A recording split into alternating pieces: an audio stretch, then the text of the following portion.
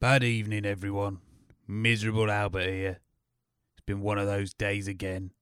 I think the old Gamma Radio studios are haunted.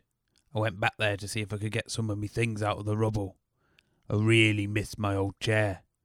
I used to use it so much it formed two little bowls for me buttocks. Stopped me falling out when I fell asleep. Anyway, as I was walking past, I heard the ghosts of my old colleagues, Fogg and Dave, bickering and arguing from their graves. "Oh, woe is me," I could hear one of them say. Fogg, I presume. "It's not that bad in the afterlife. At least it's warm," said what's-his-face, Dave. "I won't have it," said the other. "I'm not spending the rest of eternity in here. It bloody stinks. I'm getting out of here. You see if I don't." Upon hearing that, I scarpered. It's one thing hearing ghosts from beyond the veil, but I'll be buggered if I'm sticking around to be eaten by zombies. Let's hope they never make it back to this world. Although it's a lot quiet around here now.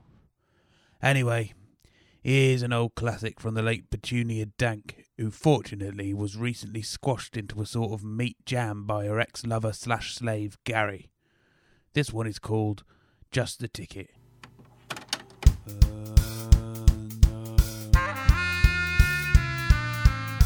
The first night I saw you, I just knew that I'd adore you. A sleeping stirred, lying in the mud. I put you in a sack and then I chucked you in the back. The car carried you, and my heart did too.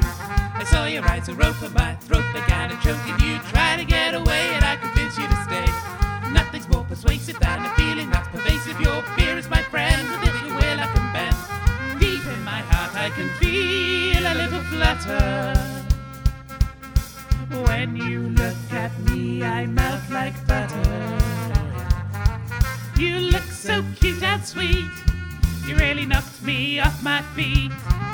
Oh, I'm so glad I dragged you out of the gutter. Nothing gets me going like a piece of skin that's showing you can do no wrong whilst you're wearing my thong. Nothing gets me hotter than you dressed up like an otter. I get ants in my pants when you throw me a glance. I can see you thinking when your eyes begin blinking, and I know it's time to put you back in line.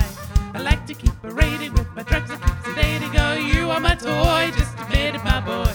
Sometimes I feel that you don't really love me. No, I don't. If we were on the edge of a cliff, I think you'd shove me. But if that were really true, then I'd be afraid of you. And with no legs, you'll never stand above me.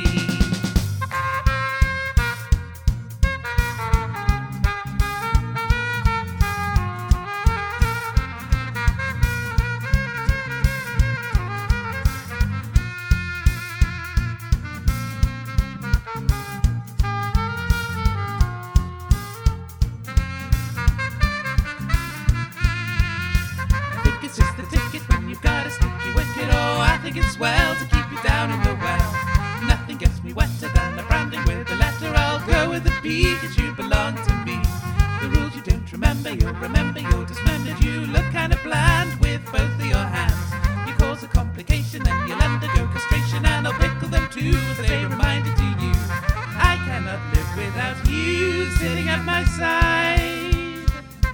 If you ever left me there, I'd die. Just slump right there and drool. You still make me feel the fool. You are. Believe me and you'll be buried alive. Help me. Bloody hell. I think Gary made a difficult decision, but ultimately he did the right thing. If anyone knows what he's doing now, do write in to Miserable Albert, Happy Hour, Gamma Radio, XSSRA Studios, near Lower Spittle. I'll be interested to see how he's getting on. Reminds me, I once had a crazy robot friend. Kept calling me Sir Albert of the Spittles and tried to knight me with a sex toy. Turns out he used to belong to the Blessed Baron and thought I was some sort of lord. Was only following his programming, I suppose. I got rid of him when he challenged a woman to a duel down in Moggs. When she accepted the challenge, he spent 6 days organising a jousting tournament, by which time she snuck into my home and pulled out his batteries. I do miss Gilbert. He was the only one that understood. This one goes out to all the lonely people out there. It's called Merlin's Bum by the Wizard's Gizzards.